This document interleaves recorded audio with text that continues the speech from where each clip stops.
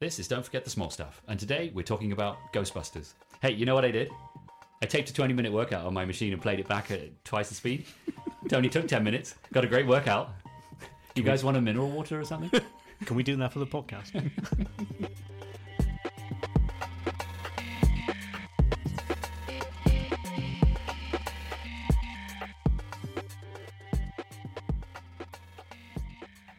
Welcome to Don't Forget the Small Stuff, the podcast that celebrates the overlooked and forgotten little moments in films. I'm Jess, and with me today is Andy. Hey, I'm back. And a new member to the Small Stuff family. It's my brother from the same mother. It's Joe. Hi. Hi. Hi. Hi. Hi. Just a little bit of admin before we start. You can find us online at smallstuffcast.com. We are at smallstuffcast on X, which you can find at twitter.com. Instagram and Facebook, and you can contact us using email at smallstuffcast.com. And our music is by Skeleton King. You can find more of Skeleton King's work by following the link in the show notes. Joe, it's good to have you on the podcast. How are you feeling about your first recording? Yeah, good. Excited. A little bit nervous, but yeah, good. Cool. So before we start talking about Ghostbusters, Andy, I wanted to just do a little bit of rather sad small stuff admin. We talked about, when we did the Great Escape podcast, we talked about David McCallum. Mm-hmm. He sadly died not that long ago, a few weeks ago. I know, sad times, isn't it? And so I just wanted to acknowledge that. I know there are lots of, I don't know what you want to call it, sort of celebrity deaths that happen throughout the ongoing months and things, but I wanted to particularly point out David McCallum because he holds a sort of fun place in my mind. We should have started with that tune he wrote. You know the one? Oh, The Edge. Dre nicked. Yeah, The Edge it's called. Yeah. We should have. Maybe I'll play a little excerpt now. But yeah, so he was 90-something, I think, so he did a good job. How did he meet his end in the Great Escape? In the Great Escape, he saves Bartlett. He at the train station, and that's right. They shoot him as he's running away. Okay, let's talk about Ghostbusters. So, Joe, I particularly wanted you on this recording because in my head, when we were kids, I feel like Ghostbusters was your favourite film. Yeah. Okay. I've often, for a long time, said it was my favourite film, to a point where I was like, is it really my favourite film, or am I just saying it because it's a good film? Yeah. But rewatching it recently reminded me it really is. It's definitely up there. It's superb. How do you feel? Do you feel similarly? Yeah, it's got a similar warm, fuzzy place in my heart. In the same way as I'm pretty sure The Empire Strikes Back was the first film I went to see with my parents at the cinema. I also think it was this. You know? I know what you mean. They seem to blend into one memory. But I definitely went to see this with my dad a long time, 1984, I guess it would have been. I would have been 10. Is that even legal? I think it's fine. Okay. Yeah, anyway, so I love this. I love it. And actually, I've not seen it for a couple of years, actually. I've watched a lot of the newer versions, if you like. I've seen Afterlife and the one they did with Melissa McCarthy. Which is okay. Yeah. But yeah, coming back to this, watching it again, it's fantastic. I always used to say, again, probably like ancient history now, but I always used to say, with the absence of an actual real answer, I used to say it's the best comedy ever made. That was always in my head. That's what it was. I just think I was surprised watching Ghostbusters again for the first time in quite a few years. I was reminded of how much of it has seeped into my everyday. Like, there are so many lines in this film that I will think of, like, any given month, I will have thought about 2 or 3 Ghostbusters lines out of nowhere. Yeah. And is that a testament to its writing? Question. Yeah, it's that, but also they're delivered very well. Everything's given time to kind of sink in. Nothing's rushed here. It's not a long film, but everything seems deliberate. There's a few lines that Spengler delivers, which no doubt we'll get onto at some point, and it's just the pacing of the delivery of what he says. It's very good. It just makes there's no kind of rushing through scenes. They're very proud of what they've done. Yeah, I kind of feel similarly. So I was thinking about the scenes with Janine and the scenes with Lewis and Dana in the apartment, they give them room, right? Mm-hmm. They allow these somewhat secondary characters chance to do their thing and be funny. And think about the when Dana comes out of the rehearsal with the violinist dude, and Venkman's just fooling around, and there's dialogue that doesn't really need to be there. They have a conversation about the guest conductor, don't they? Yeah. Mm-hmm. Yeah. I mean, maybe, I don't know if this is time to talk about this now, but watching it nearly, oh my God, nearly 40 years after it was released, the effects don't really hold up, do they? But were the effects cool then when we first saw it? It's so difficult to think back. I remember being quite amazed. I mean, I was 10, right? Yeah. So, I've been watching Battle of the Planets on Saturday morning. Great show, by the way. Yeah, I know. Yeah. But yeah, there's certainly the dog, bear, whatever they are, things. They look a bit sketchy now, don't Really they? sketchy. The rest of it's okay. I think ghosts are all right. Yeah, I think the effects, you get some of the effects are actually pretty good, and some, I'll probably mention it later, they stand up fairly well. Others look horrendous. Yeah. Agreed. It's a mixed bag. Yeah. Okay, I think let's just go, unless you've only got anything else to say, we can go into the small stuff. Yeah. First thing I wanted to talk about was, honestly, this might be my favourite small stuff of the whole film, and it's almost right at the beginning. I'm going to skip over the stuff in the library with the librarian, but I wanted to mention the ESP test that he's giving, that Peter is giving, and specifically the guy. The way his gum drops out of his mouth. I actually think it's my favourite small stuff in the whole film. It's such a great little bit. And then he picks it up, puts it back in his mouth. Poor guy. They're paying him $5. Yeah, that was what I was going to say. Yeah. That They're like on five. you can keep the $5.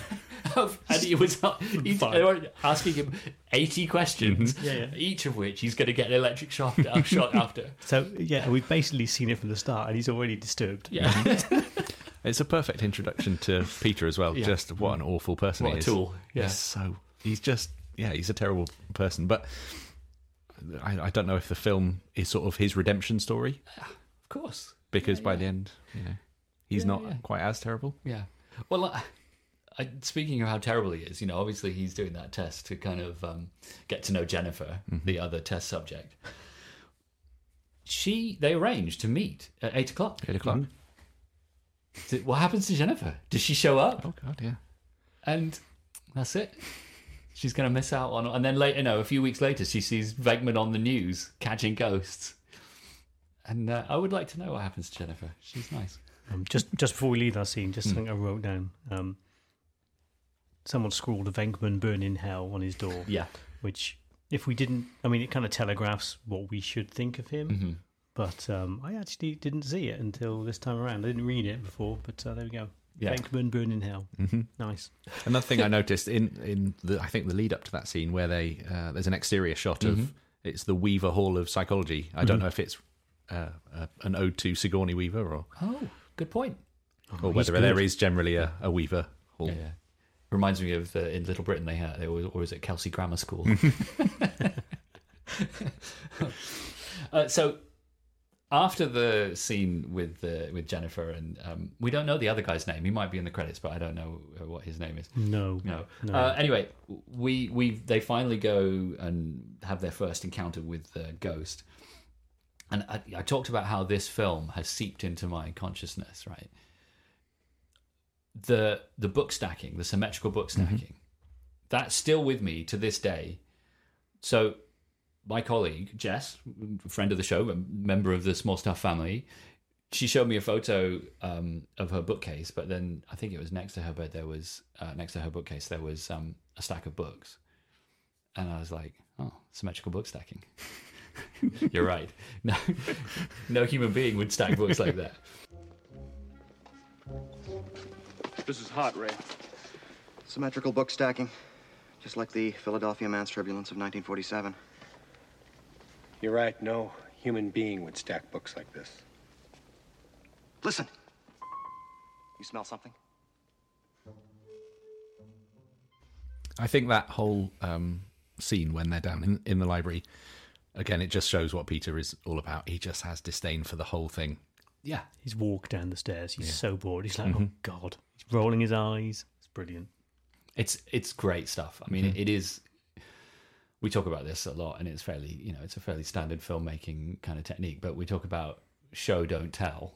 They do it so well with all three of the guys, because Ray is so enthusiastic, and Pete is so dismissive and blasé, and Egon is just always constantly studying something. It's great. They do such a good job with that. There's also that great moment when Ray goes, "Listen, can you smell something?"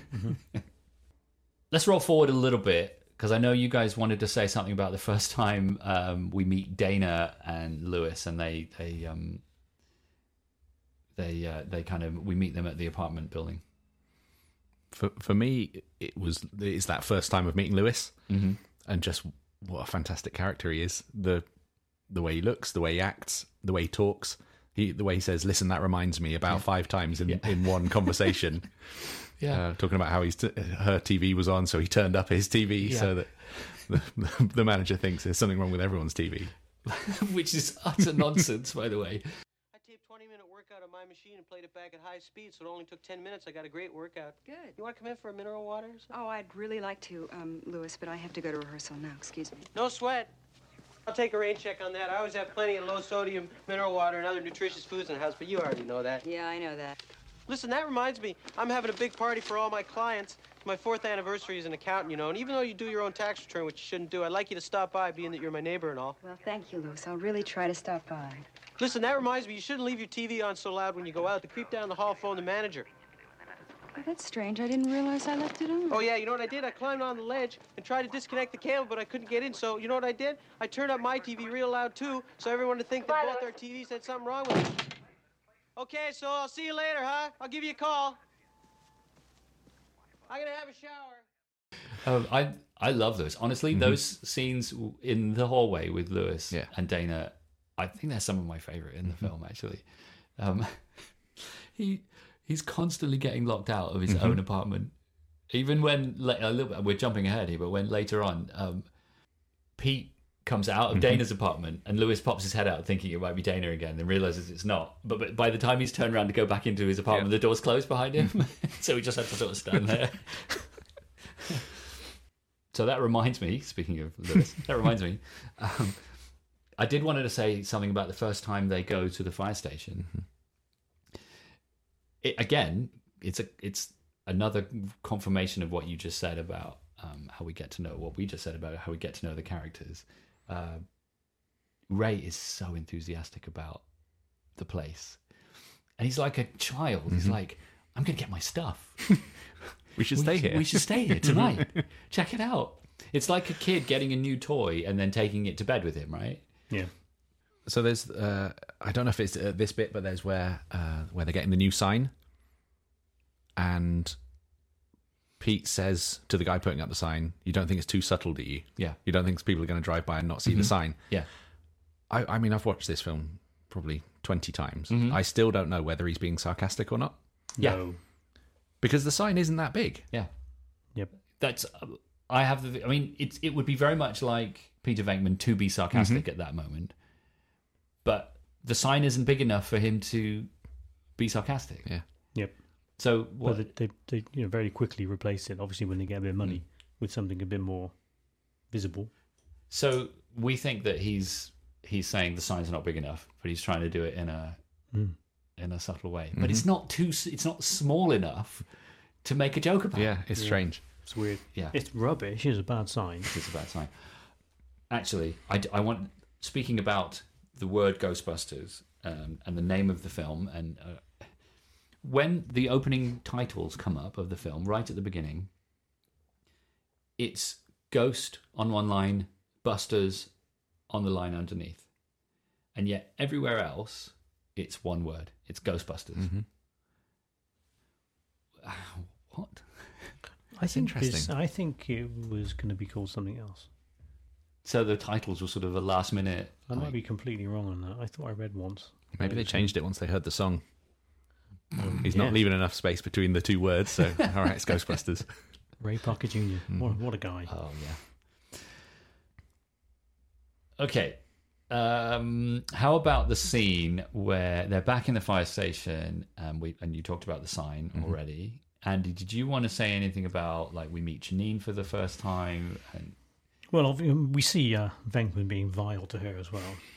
But I had a comment on Janine. I'm not quite sure where it is. It might be in this scene. I suspect it's later on when she mentions whether or not they've got any more staff. Yeah, it is later on.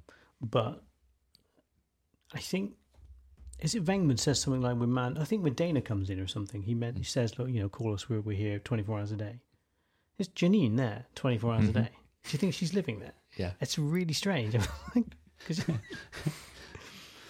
And like she says later on, I've quit better jobs than this. Yeah. And one of the great things about Janine, and I probably would have brought this up later, but I like that you've mentioned it now. Once they do start catching ghosts and it all starts, like the supernatural really kicks in, it doesn't faze her one little bit. No. She's still like the disgruntled employee making comments about how, literally the fire station is blowing up. And she's like, yep, it's a sign we're going out of business. I think she stays because she's two reasons. I think, first of all, she's like been desensitized to what she's doing, but also she's in love with Spengler. Yeah, clearly. Yeah. I mean, even when Vince shows up, I know we're jumping way ahead now, but even when Vince shows up and Spengler says, "I don't even believe he's human." Yep, she just sails right on with that, and she's like, "There's something very strange about this man." Yeah. Look at the EKG of his face on the TV screen. It's a dog.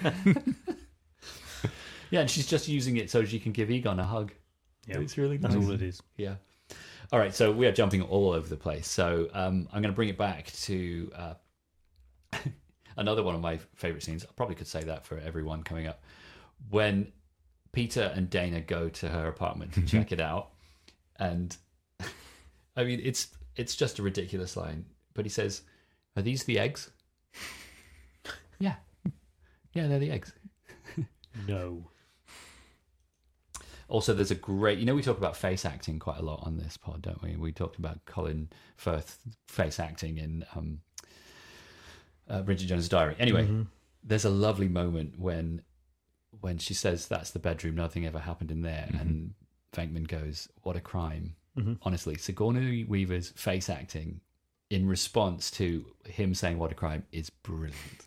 She gives such a look like, okay, it's that kind of situation, is it? Yeah, it's amazing. I like the interactions with those two in the apartment. When he's got, I don't know what it is, it's like a long stick and then he's pumping a thing. Brilliant. And she's like, "Are you even using that correctly?" Yeah. He's like, well, I think so. I think so. And again, really good face acting because he genuinely is like, actually, good point. I'm not entirely sure. Can I just point out the physical acting? I know we've got a category to cover this, of him wafting the stick with a swagger because he doesn't know what he's doing. Someone's just told him to waft it and pump, right? And he's kind of doing it quite artistically without really knowing why. You love that stuff. You said it in Rear Window with Scratcher as well. He's didn't doing you? yeah. No, he's maybe it's the sticks. It's your affinity with Terry Wogan. I think that's what it is. Possibly. Yeah. Look it up, kids. They have a meal. Actually, they're eating Chinese food just before they get their first call, their first legit call, which is the only time Janine is really enthusiastic. Yeah. She's really properly pumped for that. But anyway, talking about how this film has seeped into my daily consciousness, anytime the word petty cash comes up, at work, anything, I think about this magnificent feast represents the last of the petty cash. Yeah. I've heard you say that more times than I can remember. Oh, God. Oh, no. Yeah, anytime we're talking about a magnificent feast, anytime we're talking about petty cash, it's just stayed with me. I don't know why. What does that Venn diagram look like? Magnificent feast and petty cash. Well, it doesn't. No. they are harping on, obviously, about that's the last of the petty cash. They clearly have no money. But I find it amusing that when you see them eating the food, behind the pole on the right, they've bought 2 arcade machines and a pinball table. Yeah. That's probably Venkman, right? Yeah. And a little bit later on, there's another scene where you get a view at the other end of the upstairs and the equipment on the shelves. They've got so much stuff. They've just absolutely splurged, raised 3 mortgages. That first call that they have, Yeah. there's a few things that I can sort of like, maybe things I don't like quite as much. The look on Egon's face as he goes down the pole, Yeah. he is terrified, which I love. Really good physical acting. Yeah. But then the opposite of that is Dan Aykroyd. The way he overdoes his physical acting. I'm like, Hams what? it up Yeah, so why? much. It's ridiculous. And it's a few times in this film, I think he does. And it doesn't feel necessary. It's not great. No. I love Dan Aykroyd. I like Dan Aykroyd. But yeah, the physical acting is not so good. He kind of does that like my legs are moving faster than my body thing. Like a skedaddle. Yeah, it's not good. It's strange. And the other thing that happens when the car leaves the garage, they pull out to go and to find the ghost. The way they speed it up, It's clearly sped up. and I don't understand. Why? Yeah. Why have they done that? It's not Knight Rider or Street Hawk. And they could have sped it up a little bit, but they've gone so far that it's like, well, that's sped We up. can all tell Yeah. that that's sped up. Yeah, it's really bad. Smokey and the Bandit. I could go on. Any other car-based No, I'm done. Fast and Furious? Did they speed them up? No, probably not. No, they're fast enough. Oh, good. So the first ghost is at the Sedgwick Hotel. And the manager of the Sedgwick Hotel is a piece of work, definitely. I love the way he's like, most of the original staff know about the 12th floor or whatever. And then Pete's like, oh, yeah, of course. Yeah. And they offer to be discreet, obviously. Yeah.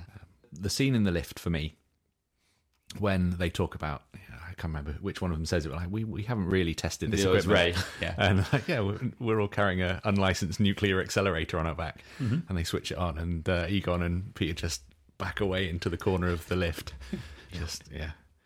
I love the acting. I like the dude who doesn't get in the elevator with them because he thinks they're terrifying. He is smoking a fat cigar, right? And then we get into the lift, and right behind him is his enormous sign saying "No smoking." He would have gone right in. Oh yeah. Not given it. There is a lot of smoking. I was going to say, that's one of my Probably notes, lots, is smoking everywhere. Yeah. How does Stantz get the cigarette to hang off his lips so convincingly for a good 5 seconds? I'm not a smoker. I couldn't tell you. It's good though. Yeah, it's great. But then I am worried when it drops. It's going to burn the carpet. Okay, it's going to make it bad. You need to make sure you stamp that out. Yeah, fire safety. Well, that reminds me of when, I can't remember which one of them fires their proton gun, whatever, at the poor maid. What the hell are you doing? And she's on the floor afterwards. She's got a spray bottle of some cleaning thing, trying to put out the toilet rolls that are on Burning fire toilet on the rolls. floor. Yeah. Oh, it's so good. When they catch the ghost, who we find out later on the cartoon, the real Ghostbusters, the ghost is called Slimer, right? Mm-hmm. Yeah. They catch Slimer. When Egon says, "I looked in the trap," right? Because of all of the people there, the one that you would think wouldn't look into the trap is Egon, but he can't help himself. I find the language they use a lot when they're using their proton, whatever they are, is really interesting. They, I think Ray says, "Throw it," like as in to shoot the ghost. Just the language in general is really It's weird. like they've done it a million times. Yeah. Okay, so we get the first of a couple of montages at this point when we first hear the Ghostbusters song, and we get lots of clips of them catching ghosts and stuff. There's a newsreel guy. I think we hear Casey Kasem at one point. We but do. It's there's a guy standing on a street corner talking about the Ghostbusters. Yep. And there's a member of the public who hangs around behind. I'm fairly certain it's John Lennon. He's all in denim. Yeah, Is that the guy? Yeah. You think round John glasses. Lennon? What did I say? Lennon. John Lennon. Yes. Yeah.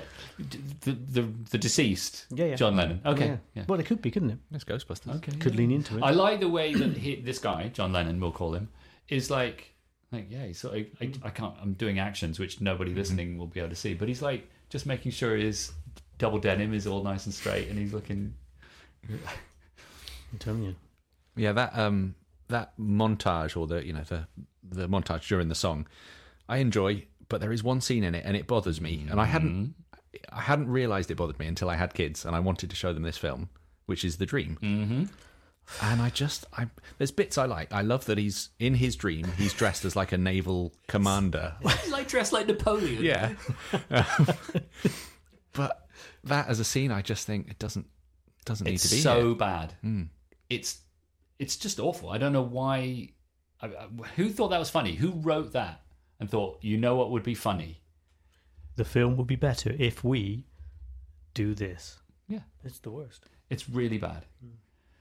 And I've seen like TV edits of it where they've just cut that bit out, and it doesn't make. I mean, I know a lot of TV edits don't make a difference to the film. It kind of surprised me a little bit because I forgot about it.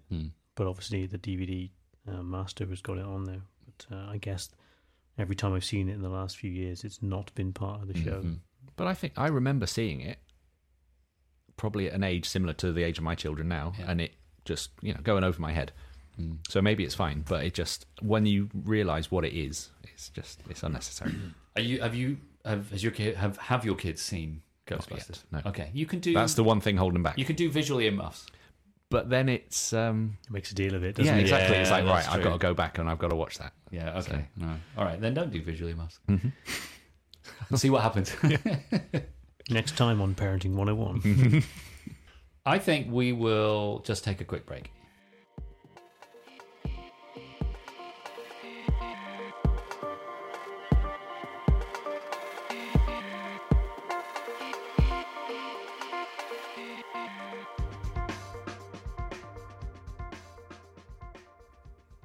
Okay, we're going to skip forward a little to Lewis's infamous party. It is quite a gathering. He mentions, by the way, that he's just invited clients, not friends. Yeah.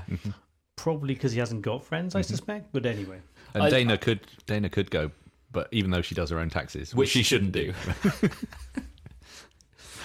quite. So he does kind of suggest to Dana that she should come because they're going to play Twister and then we're going to do some breakdancing. Yes. Which, what sort of party is this? It's like, do you imagine the people that we see at that party doing breakdancing? Right, everyone shut up now. It's time to breakdance because now's the time we're going to breakdance. We're going to breakdance for 10 minutes. Go. Now stop. We're going to play Twister. So I love that. And actually you see part of it, and this is what I wanted to talk about. He speaks to a blonde. She says she's going to go. Yeah. And he's, oh, no, don't go. Why don't we dance? And then they dance. They dance for like 2 seconds. And Lewis's moves, it's so good. Well, he has to think about it for a minute. He kind of checks out her dancing. Was like, okay, we're doing that. He snaps into it, and then the door goes and he leaves. That's it. That's. I love that little. And then he vignette. introduces the people that come, and he tells them their financial situation. Yeah. Ted and Annette Fleming. Yeah. They're my couple. Just he talks about their financial situation. They've got this much on their mortgage, this thing. She's drawing a deferred pension, so they're all right. They're all right. Yeah. I love the fact that everyone there is like, oh, okay. Oh, he's in trouble. Oh, they're doing okay. Yeah. I don't think anyone's listening to Lewis. Really? He is narrating the whole thing the whole time. He's a brilliant host. I love how he tells everyone about the food. Yeah. The brie is at room temperature. Yep. Is it too warm for the brie? He asks one guy. I read actually that whole scene is kind of just improvised, and if that's true, that's remarkable. Well, yeah. I mean, obviously, actors coming in aren't going to be improvised, but him just ad-libbing the entire thing wouldn't surprise me. It's very, very He's amazing. Yeah. Yeah. Great stuff. Anything else about the whole scene in the party? And that kind of moves on to like Dana getting. Well, getting just want to go on the chase, and this is, I don't want to harp on about how bad the effects are here, but they are bad. One thing I don't understand when he's finally caught outside that conservatory restaurant. The restaurant is so good. Somebody let me in. He's like really banging. No one's. Yeah. I don't understand why when you see him from within the restaurant, there's no dog bear. Mm-hmm. Like he kind of scrapes himself down. I think they actually do that quite well. I think because you can see him because he's so close to the glass, right? So the light from the restaurant is reaching him and you lighting his back. Mm-hmm. But actually, this is like really boring technical stuff, but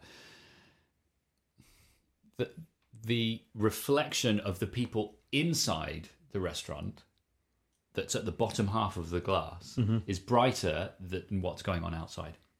So I actually think they do it really cleverly. The dog bear, cougar, is in the shadows further away. And so the light's not reaching him. So you just won't see him. And they do play on that a bit by the fact that everyone in the restaurant just goes back to their meals as soon as it's happened, as though they didn't really see anything. They probably think he's some nut job. Why is he sliding down the window, though?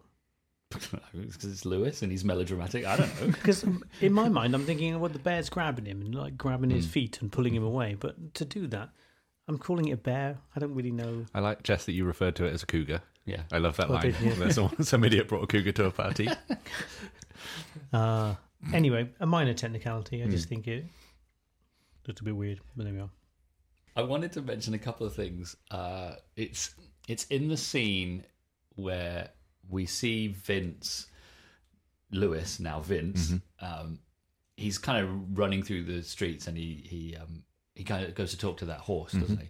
But just before that, he runs past a steel drum band. Yeah. That guy is moving. He's moving. He's really moving Yeah. to the steel drums. The other two guys are playing. I think it's really nice. I mean, and then when he goes to, I might be skipping over some of your stuff, so we can always go back. But when he goes and he gets sort of handed over to the Ghostbusters, I love the way he's repeating everything that they're saying, and he's pointing the way Egon's pointing, and he's like, do you want some coffee? He's like, should I? Yes, have some. Yes, have some. I love it. Shout out to the insanity that he acts at that point. So Vince is clearly not of sound mind. And my favourite part is when he grabs the pizza and just wipes it down his face.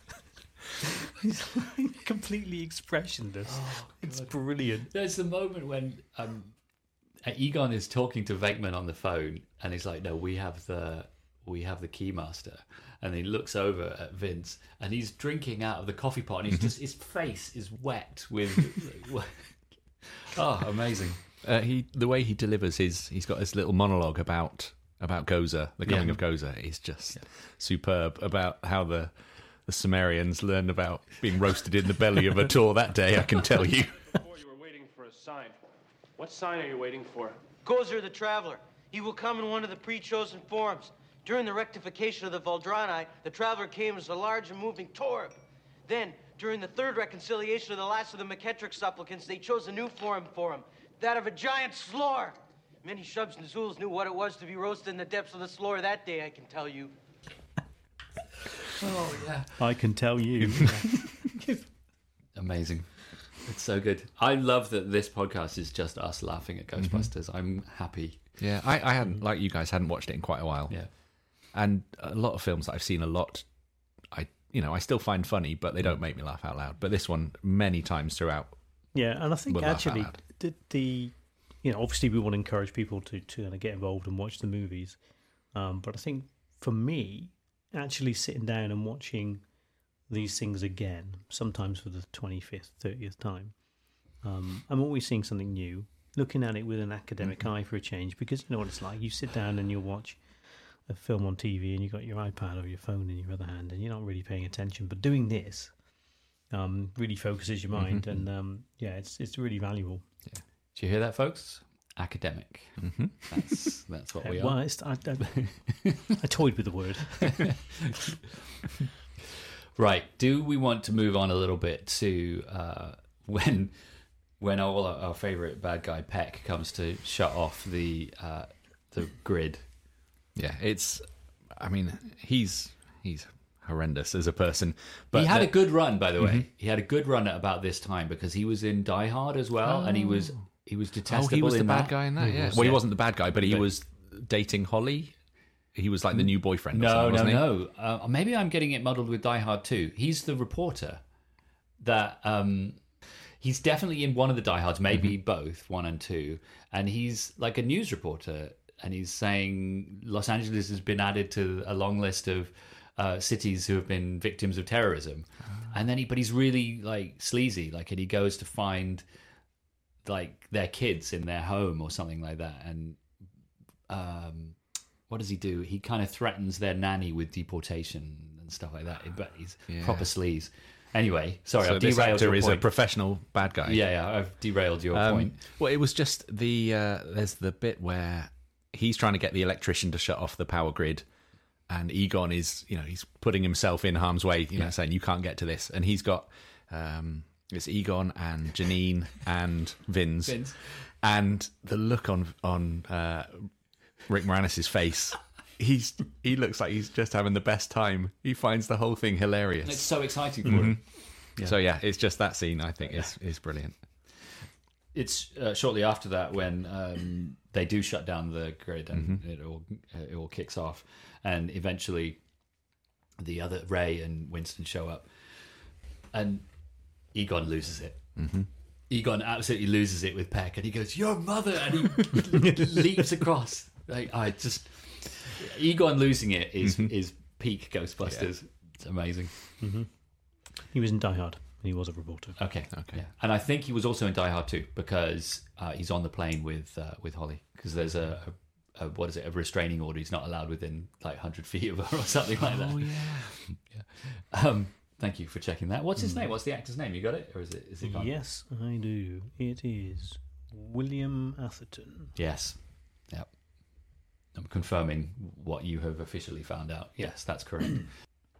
We then get the second of the montages with the ghosts being out and about and free. There is a moment in this scene when I think it's when Vince returns to the apartment building and you see him on the street outside the apartment building. By then, there's already been the explosion in the room. The hustle and bustle outside the apartment is brilliant. Have you got the same thing? Well, it's something I'd noticed, yeah. There's a guy outside with his arms, one of his arms is cradling like a white Ming vase, and there's something else in his left arm, like escaping. Like those are the things that you've taken from your apartment. I'm pretty sure someone else has like a bird cage. The best one is there's a guy with a cardboard box who looks like he's just come out of the apartment building. We're all focusing on Lewis going in. This guy wanders around, does a little turn, and then goes back in. His direction had been make it look like you're in a bit of a tiz and you don't know what to do with this cardboard box. He's played it well. Yeah. The scene where the side of Dana's apartment blows off. Yeah. It just struck me when you see her view from her apartment. It's unbelievable. She's right on Central Park. Yeah. How can she afford that? On what is she? She's a high level classical musician in the symphony pay orchestra. well? I bet it does. I mean, she says about the violinist guy, he's one of the finest musicians in the world. So that means she's pretty. Okay. No, you're not buying it, Andy. Professional musicians, call in, let us know how much you were. But no, I mean that's in today's money, it's like a $10 million apartment. Right? It's a okay. I you're probably right. But it's a 1-bedroom apartment. It's not very big. It is the corner of the 12th or 22nd floor. So, I mean, yeah, it is. And it is haunted. Maybe she got it cheap. And she has to share a floor with Lewis. So I thought similarly, but I just put it down to the fact that she's probably getting paid quite a lot by the orchestra. I mean, I think you've got to be paid quite a lot to be an elite musician at that level. I don't know. I don't know. While we're talking about Dana and apartment, I meant to mention it earlier, but I've forgotten how terrifying her capture in the chair is. God, I'm like, sit in an armchair and just think about hands coming out and grabbing you. It is not a pleasant vibe. After there's an animal face in your kitchen door as well. I'm no fan of that. No. It goes proper horror for a minute, doesn't it? It's really creepy. There's a really horrible hand as well. I don't like it. I should have pointed out that the reason we're doing Ghostbusters is because Halloween is coming up. I mean, it was a conscious choice on our part I probably should have said that right at the beginning of the podcast, but never mind. Too late now. But there you go. We do think about what we're doing every once in a while. We had long enough this time, didn't we? Andy, you wanted to say something about the scene in the jail. Yeah, so they're talking about the architecture of the building, poring over the blueprints. And I think it's quite amusing, actually. The prisoners get progressively more interested and then kind of fade away. And then as the story gets a bit gnarlier, they come back. And the bit Spengler is enjoying talking about the architect when he mentioned specifically that he conducted a number of unnecessary operations. And he's kind of smiling. It's a creepy look. Well, I think he respects a fellow scientist. No, never mind. I don't know. He collects spores, molds, and funguses. I mean, maybe that's his vibe.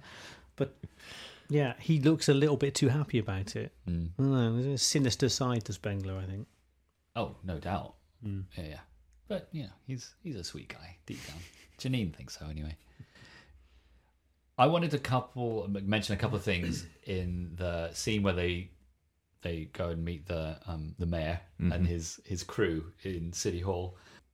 The guy that delivers the line, I mean, this should come up in Audio Corner, actually, but I'm going to mention it now. The guy that delivers the line, the walls in the 53rd Precinct were bleeding. What a line delivery that is. But this beats the hell out of me. The walls in the 53rd precinct were bleeding. How do you explain that? Good afternoon, gentlemen. I mean, He's got real sort of, what's the word, timbre in his voice. It's amazing. It's so good. And also, another thing that lives in my mind rent-free is the dogs and cats living together, mass hysteria. Anytime there's a bit of pandemonium going on, that's what I say to myself. Dogs and cats living together, mass hysteria. My dog and cat quite frequently sleep on the same bed. So I think about it every time that happens, which is like at least once a week. Oh, good. This is not mass hysteria. Look, I want to put pictures of it on Instagram just to prove that, well, it's not mass hysteria. Is the scene with when the road crumbles and breaks up and they fall down, is that scene necessary? Not really. I guess it adds a bit of peril. You're like, oh no. Isn't there enough peril? Maybe. Like, why did they... It's a bit... I remember 10-year-old Andy thinking, have they made it? Mm-hmm. Right? Okay. So maybe it was for me and other like-minded 10-year-olds who haven't seen enough movies to realise that they're going to be fine. So that scene, or just before the crumbling street, where they first arrive to the the cheering crowds, it struck me because Dana describes Pete Venkman as a game show host, I think it's game show. Yeah, she does. And he really lives up to his name in that bit where he's absolutely in his element. Interacting with the crowd, he gets Ray up there. It's the heart of the Ghostbusters. Yeah, it's just he really lives up to his name as a host. At one point he says, "I love that shirt" or something like that. Yeah, he's playing the crowd. Mm-hmm. He is a piece of work. Yeah. But again, it goes back to what a good team they are. Yeah. In the fact that they've all got their skill set, Venkman's the voice of the Ghostbusters. Yeah. It's fun. Did you also want to mention something about them going up to the apartment? Well, I mean, I think it's probably of all of the the one-liners in the film, it's my favourite. It's the where do these stairs go? They go up. Yeah. You love that as well, don't you, Andy? I do love it, yeah. Was it on your list? No, it wasn't, because I say it every time. I thought I'd leave it out this time. Well, that's so. For this podcast, watching this film, because it's about the small stuff. None of this is small, because I've seen it so many times, and it's all brilliant. That it's hard to find small things, because it feels like there's not much out of place in this film. It's all been quite carefully put in. Right, we're getting down to the final moments. When Mr. Stay Puft shows up, it's great, by the way. The fact that he has got a massive permanent smile on his face, even when he's scowling. Even when he's on fire. Yeah, he's still smiling. It's great. I think when I was a kid, I just assumed that Stay Puft marshmallows were a thing. Are they not? I don't think so. I lived in America for 7.5 years, and I never saw Stay Puft marshmallows. I think they are... Maybe it's a regional thing. What, New York only? I mean, she has when She the has a eggs, bag. when Yeah, with the the eggs eggs. are cooking, that she has Stay Puft marshmallows. But our researcher is just checking things. Did you have anything else you want to say about Mr. Stay Puft? Something we mentioned right at the beginning, which was the effects. Are they good? And I mentioned that there are some that I think stand up really well. I think the Stay Puft walking when you first see him, I think they actually do that pretty well. I think it looks Agreed. it looks good. The noise his feet make when he's walking out, like the sort of muffled sort of squelch. I don't know exactly how to describe it, but that's a great noise. Yeah, really good. How you getting on with the Stay Puft research? I'm trying to type quietly, which means slowly. That's okay. We can.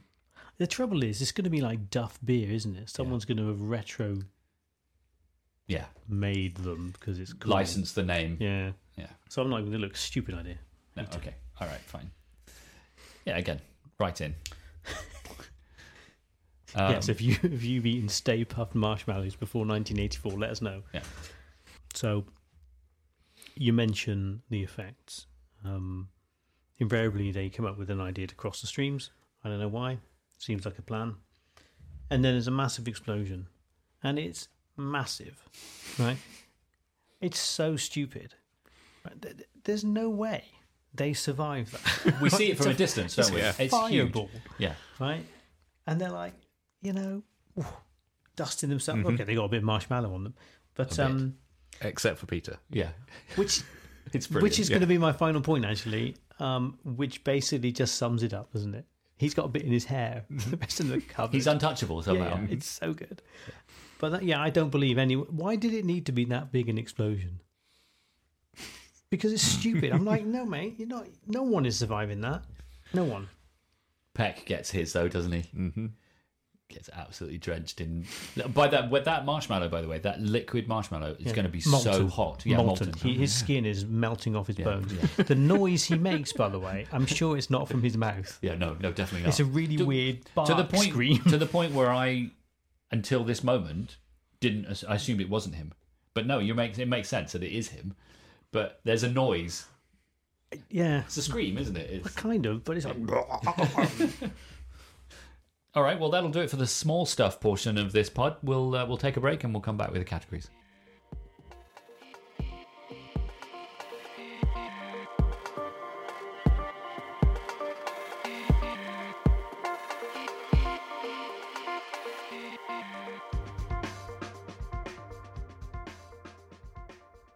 Let's move on to the categories, and we're going to start with the quick hits. So, the binoculars. They have binoculars. Ray has his little fancy high-tech binocular thingies. Yep. They are... It's difficult to know whether they're rendered correctly because they are a bespoke item. They are the classic two... They're the classic two oval thing. So one would say they're doing it incorrectly, but you don't know because, they're his custom design. So I don't know if that's how it's meant to look. But yeah, you see it is an oval with slightly fatter ends to it where the eyepieces would be. Yeah. But yeah, traditionally I would suggest not correct, but we can't be sure. Yeah, because they are unique. Bespoke item. Yeah. As far as I could tell, there were no backhanded spit wipes. No, you know what? I want there to be. There seemed. I feel like Peck should do one at some point. I think at any point people's faces are mucky. They've got. There's like, not they've got marshmallow all over them. There's not. No, I couldn't find a backhanded spit wipe, so sad times. That is sad times. Nobody died. There should be dies. There should be dies. Deaths. Right. So did Peck not die then? Well, yeah, that's true. Actually, shall we just surmise that the worst way to die would be to be not liquefied, like melted in molten marshmallow? Yeah, I think so. People should have died in that scene, though. I mean, I don't want people to die. I mean, there's rubble falling from so the top. That rubble's stupid. Yeah, it bounces. So one literally lands on one of the police signs. They're like the wooden kind of trellis. The horse. And it bounces off. It's just fallen, I don't know, 300 feet from the top of a building. That lands on anyone, even like a pebble. They're gone. They're dead. And there's people running around covering their heads. So what you're saying is people should have died? People should have died. Okay. Yeah. Andy's hat. Okay. What have you got? There is a black cowboy hat, which wins. Okay. It's the first shot of the film. We're looking at the librarian, and the person walks past her wearing a full-on cowboy hat. All right. That's it. Good. Look I at mean, that. Yeah. you didn't. I love the fact that you probably didn't have to look for hats for the rest of the film, did you? Because you found your winner straight away. I mean, there are others, but nothing was going to beat that. It's like some dude just walks across the shop wearing it, like confidently wearing this hat. Brilliant. What a guy. Okay, let's visit Audio Corner. Most of my nominees for Audio Corner are just really great line deliveries. I love the way Pete laughs at Ray when he says, "Hey, just get her." Get her. That was your whole plan. Get her. More scientific. I just got overexcited. That was your whole plan. I just love that line delivery. When Janine answers the phone, she's really pissed off. She says, "Ghostbusters, what do you want?" Love that. Anytime Lewis is trying to get in somewhere, when he's locked, well, when he's outside the restaurant is brilliant. But when he's locked out of his party and Dana is getting away from him and she closes her door behind him, you hear him in the background going, "Somebody let me in." Love that. I've got some other non-line reading nominations as well. I'll give you a chance to fill in anything I've missed here. The index cards in the library flying up in the air. Good noise. I like that noise. There is like an audio pulse when we first see, it's the scene when Ray and Winston are talking in Ecto 1 when they're driving, and he's talking about how the end of the world is coming or whatever. Just at the beginning of that scene, there's like a really cool like audio pulse that we hear. Hey, Ray, do you believe in God? Never met him. Yeah, well, I do. And I love Jesus' style. That kind of segues into the music that's playing. Love that. And then, a couple of moments with the music, the incidental music I really like. I love Saving the Day. Yeah. Is a great track. And then there's a song, I think, when the ghosts they've been released. It's one of the montage scenes, and it's like the song is something about it's magic or something like that. I love that song as well. Yeah, I've written that the music throughout, whether it's sung music or whether it's just background music, I think it's excellent. Yeah, there's particularly good kind of almost mood music when they're walking through the library at the start. It's very good. So I'd written down that, is it a theremin that they use? Do you know the thing? Oh, I know what you Where mean. you sort of put your hands close to a It to a piece of metal, makes kind of like a whistle. Yeah. Yeah. I think That kind of- the music at the beginning, using something like that, I think is really good.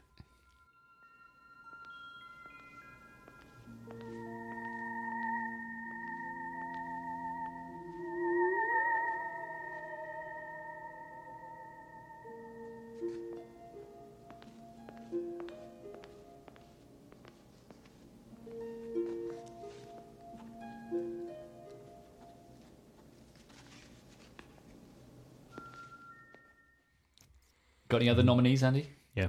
Got him. I have two, and they're both equipment based. The noise when they turn the packs on in the elevator. Yes. And then I think probably my winner is the powering down noise after they stop shooting the cleaning lady.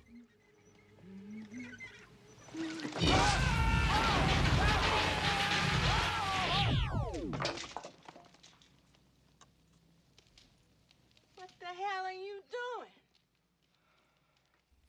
They kind of go, "Ooh." And then we get that a couple of times when they, because it's quite silent apart from the fact they're trying to roast this woman. And then they power down, and it's a really cool noise. So that gets Nice my one. vote. That's your vote. That's your winner. Okay. Have you got an Audio Corner winner? Yeah, so as I said, the music throughout I thought was really good. I mean, the car siren is kind of iconic.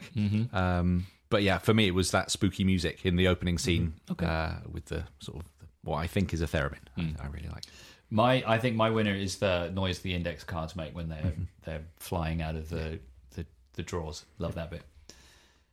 All right, the best looking scene.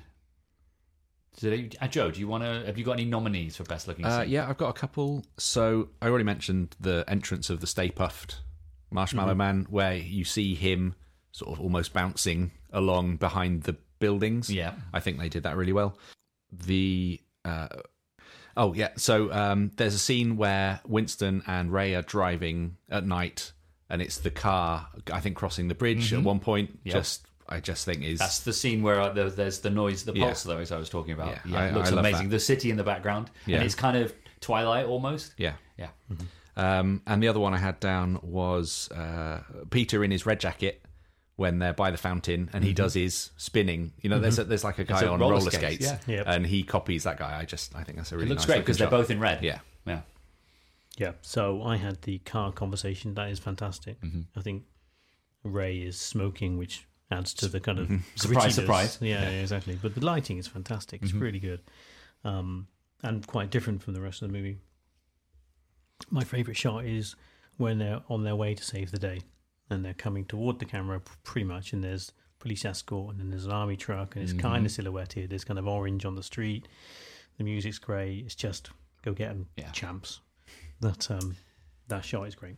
So that's your winner. Yep. Saving the day. What's your winner? I had the entrance of Mr. Stay Puft. I really like it.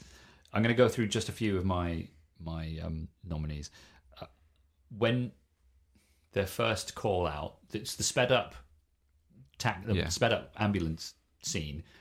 When we first see the front of the Ecto 1, we see the number plate, and then it pans out, and there's all the exhaust behind, and the lights are on. That looks really cool. In one of the, I think it's the first montage when we're seeing them catching ghosts. There's a scene with them running through the streets, and there's a gold statue behind them, and there's just the three of them running through the crowds, which I thought looks great. Anytime Dana is Zool, when she's dressed in that orange, she looks amazing. Yeah, she looks incredible. She does look great. Like, of course she looks great, Sigourney Weaver. Yeah. But it's funny, I never really, in my mind, had never really thought she looked really great. But this film, she looks amazing, doesn't she? They did such a good job with her costumes and her makeup and stuff.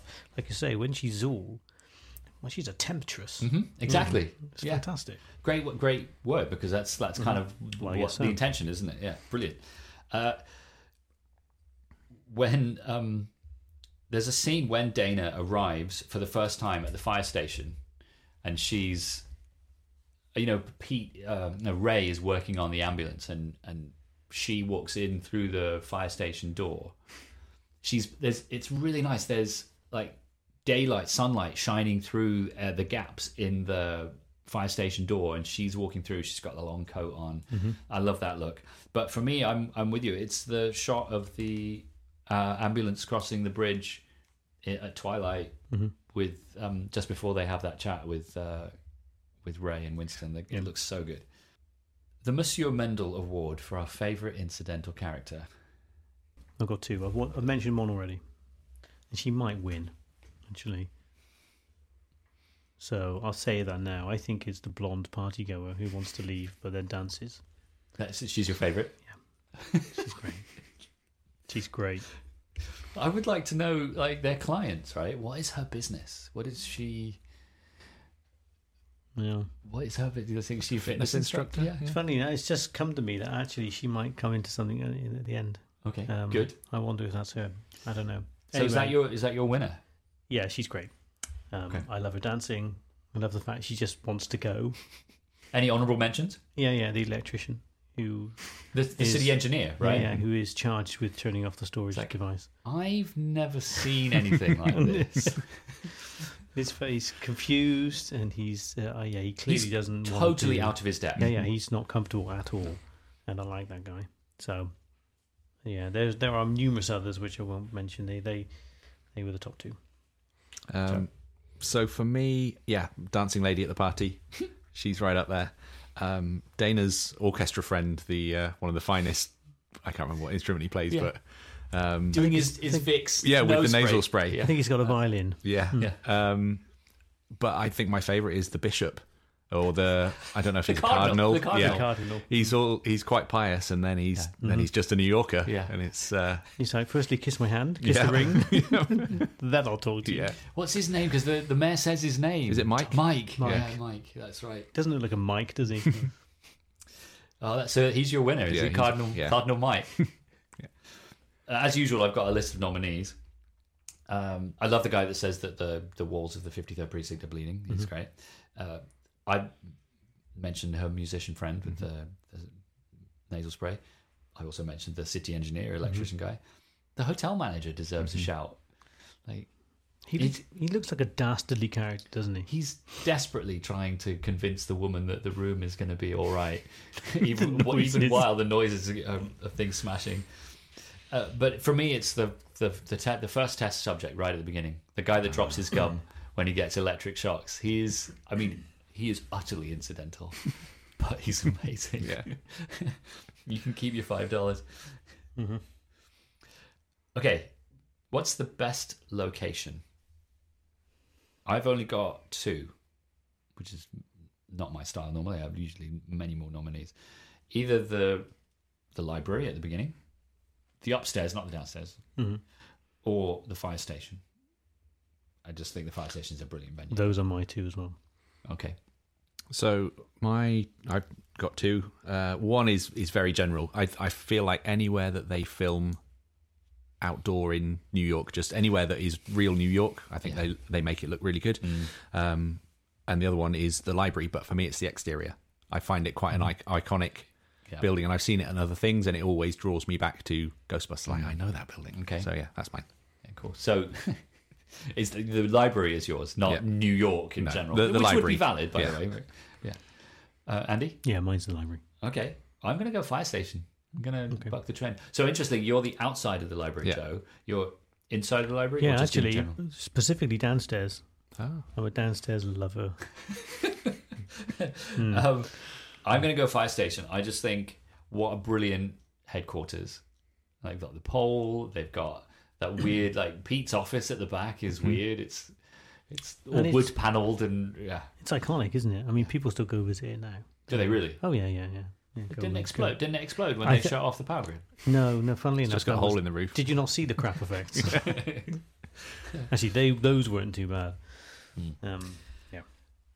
All right.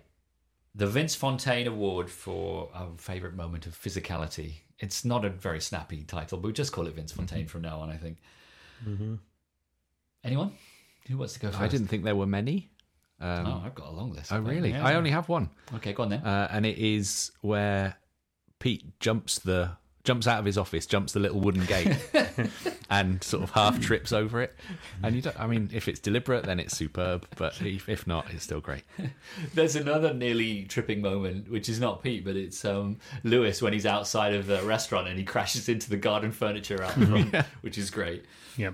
What have you got, Andy? That actually was one of them. So when he turns around, kind of running, almost like a primate, you know, he's kind of stooped across and he's dragging his arms almost. He just stumbles brilliantly over the garden furniture. Yeah. I think that's nice. But actually, I was going to mention, I've mentioned it already. I like Venkman's stick wafting, sucking. The sucking stick He's wafting. trying. I mean, it's great acting with a prop. Yeah. He's trying to make it look like he knows what he's doing without looking expert. He looks uncomfortable but confident. It's very clever. Go on, stick wafter. So I have actually got a long list. I'm sorry that all of these categories I just like have a I think we ridiculous. should cut long you list. down to 2. I know. Shut up. Right at the beginning, when Ray comes in during the ESP test, well, actually, it's after the test because he's just trying to talk to Jennifer, and he says to him, "I'm right in the middle of something, Ray," and he's like, jumps and slaps him at the same time. It's great. So the scene that you're talking about where he jumps over and to speak to Dana, I like the bit where he just pops up like a meerkat when he realizes there's someone that you might want to speak to. I love. You mentioned the dance that he's doing in the red shirt after he speaks to Dana. I like what he's doing before he speaks to Dana. He's doing this weird sort of hopping, like one foot in front of the other thing that he does. Pretty much anything with Lewis, Rick Moranis. He just he's just so like hangdog and like droopy, and like you say with his running, he's like sort of arms down, kind of love Lewis. Pretty good. Yeah. We talked about Ray. What's his name? Dan Aykroyd's physical acting being a bit funny. He does one cool thing. I don't know if it's cool. He does one nice thing. When they finally decide they're going to try and take down Zool, like at the end, they get off. They've almost been blown off the side of the building. He does a little kind of shoulder flex, like just kind of a little shimmy with his shoulders just before they start walking back towards Zool. Watch out for it. It's really nice. It's a subtle little, right, I'm ready. I'm going to take this on. This is one I want to mention, but it's not one that I think is good. They're up on the like at the top of the building. All hell's breaking loose. Like gargoyles are falling off the side of the building. There's clearly lots of vibrations, but it's a bit like when people are on the spaceship, like the Enterprise, and they have to move from side to side to make it look like the ship is like rocking. The Egon is basically doing the twist to imply that the ground is shaking. Oh, good. And it just looks so bad. It's just amazing. Again, look out for it. But I think I'm going to pick actually just Rick Moranis in general. His physical humor is amazing. So that's my winner. Okay, I'll stop talking now. This is your specialist subject here, Andy. What item or souvenir would you take from the film? There's plenty here, isn't there? Yeah, there's plenty to pick from, I should say.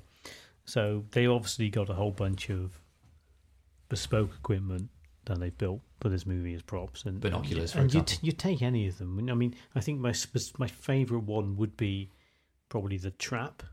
Mm-hmm. I'd like a trap, Yeah, but of course you can down. buy traps, right? So you go online, you can buy. Well, you can. Yeah, Yeah, cosplayers use them all the time. Yeah. So I've gone a little bit more specific. I like this one. It's a bit more left field. I expect nothing less from you.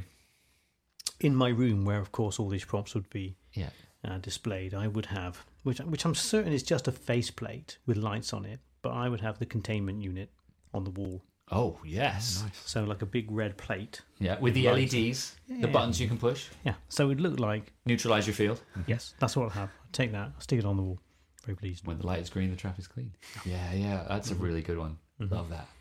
Okay, So for me, I've gone a bit obvious, really. Trap was top of my list. The proton packs. yeah. Why wouldn't you want one of those? But You also, can make your own, just with a like a cereal box okay, and some rolled up like toilet roll. Yeah, it's fine. probably did as a kid. yeah. But I also like the cards, the picture cards that they're Yes, using right the in ESP cards. Exactly. Just a bunch of wavy lines. But yeah, I think a trap, as you say, you can buy one, but I want an authentic one. Yep. You want used, Yeah. production used. So I had the trap. I had the Egon's PKE meter with the little arms out the side. But I'm going to go. I think I'm quite proud of this one. I would like framed on the wall the blueprints of the apartment building. It's good. Nice. Yeah, They're big though. I mean, it's it's take up it's a going lot to be a of big your frame. wall. Yeah. Well, you've got a flipping It's a size- containment unit. Only the size of a large mirror. Yeah, Right. I totally have that. Okay. I think it was That's good. great. Yeah. One thing that's just occurred to me, a Yeah. bit of a callback to something you mentioned, Andy, the stick and the pump thing. Yeah. I wouldn't mind one of those. Yeah, I was thinking. The and puffer sucker. In my mind, I start thinking how I'd present them, and I think I'd have little hooks, like it'd be like a wand you present on the wall. Yeah. So then with that, and then you'd have some kind of cradle for the squeegee thing. That would look good. Trouble is, you keep filling. Would you know how to use it correctly? Venkman didn't. I think so. I think so. All right, the Call Me Bronco coolest look. Andy. I have one because I only need one. Mhm. It's Lewis's blue velour tracksuit. Yeah. I mean, we're stretching the definition of cool, but yeah, It's okay. short. He's a short man, and Flared. it's still not long enough for Yeah. his legs. Mm-hmm. It's not a great look. Yeah.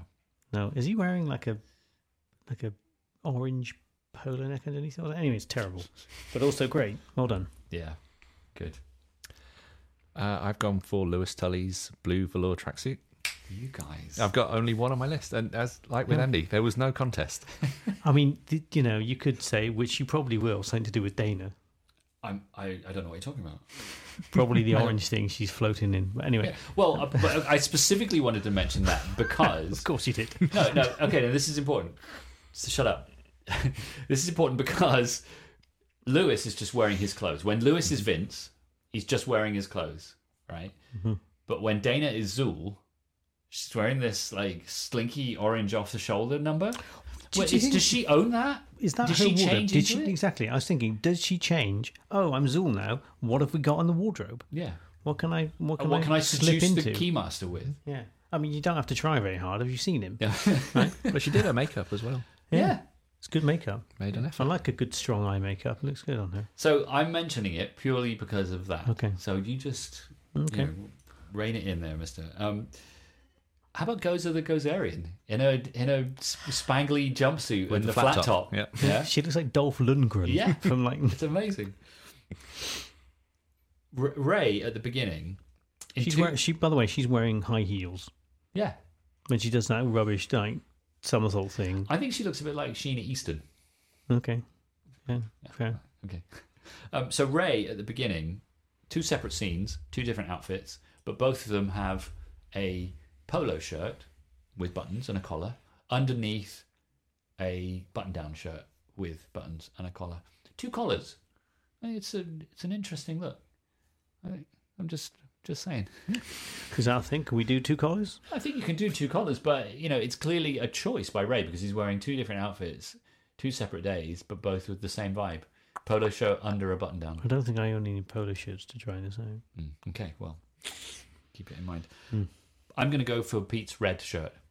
Oh. Yeah, just because I love the way it complements the red guy doing the roller skating. Mm-hmm. So Cool. That's my winner, Pete's red shirt. I can't believe I didn't even think about Lewis's tracksuit. I should have. I mean, it's the right answer. Obviously, it's the right answer. But I missed it for some reason. All right. We'll finish, as always, with closing credit. So, I think this is our blonde lady from the party. Okay. Because I went through, again, I've mentioned this before, I'll mention it again. I will only pick people who are credited. So you can go on IMDb and look at the credited and uncredited. I'll only pick credited because they're the ones who ultimately feature in the role at the end of the film. Mm-hmm. And the most amusing one for me was tall woman at party. We've had a tall man before, Yep. right, which was amusing because he was like 5'8", and I didn't think about what party it was. Of course, there is only one party, right? And is she tall? She's taller than Lewis, but then everyone is, right? Yep. But then I looked her up. I saw a picture of her, and actually, I've just clicked. I think it's her. So I think Jean Kasem, widow of Casey Kasem, is in fact tall woman at party. Wow. I mean, I like that. Yeah, of course we hear Casey Kasem in the we do. kind of montage. Yeah. His wife did a bit of acting, and I think that is her. That's brilliant. There we are. Love that. By the way, she's 5'10". So She's relatively tall for a... taller I than guess. Rick Moranis. Yeah. I mean, she's not short, is she? No. There you Well, are. thank you for that. What's her name again? Jean Kasem. Jean Kasem. Brilliant. All right. I think that will do it. Unless you guys have anything else, any sort of final thoughts, anything you want to say? No? Good. No. Well, that'll do it for this episode. Thank you, Andy. Thank you. Thank you, Joe. Thanks for having me. And cheerio from me. Next time, I'm going to say it again. Next time, we'll be doing Ready Player One. It is entirely based on Maddie's schedule, and Maddie is the busiest person I know. So it may not happen. If it's not Ready Player One, we will do something else with someone else.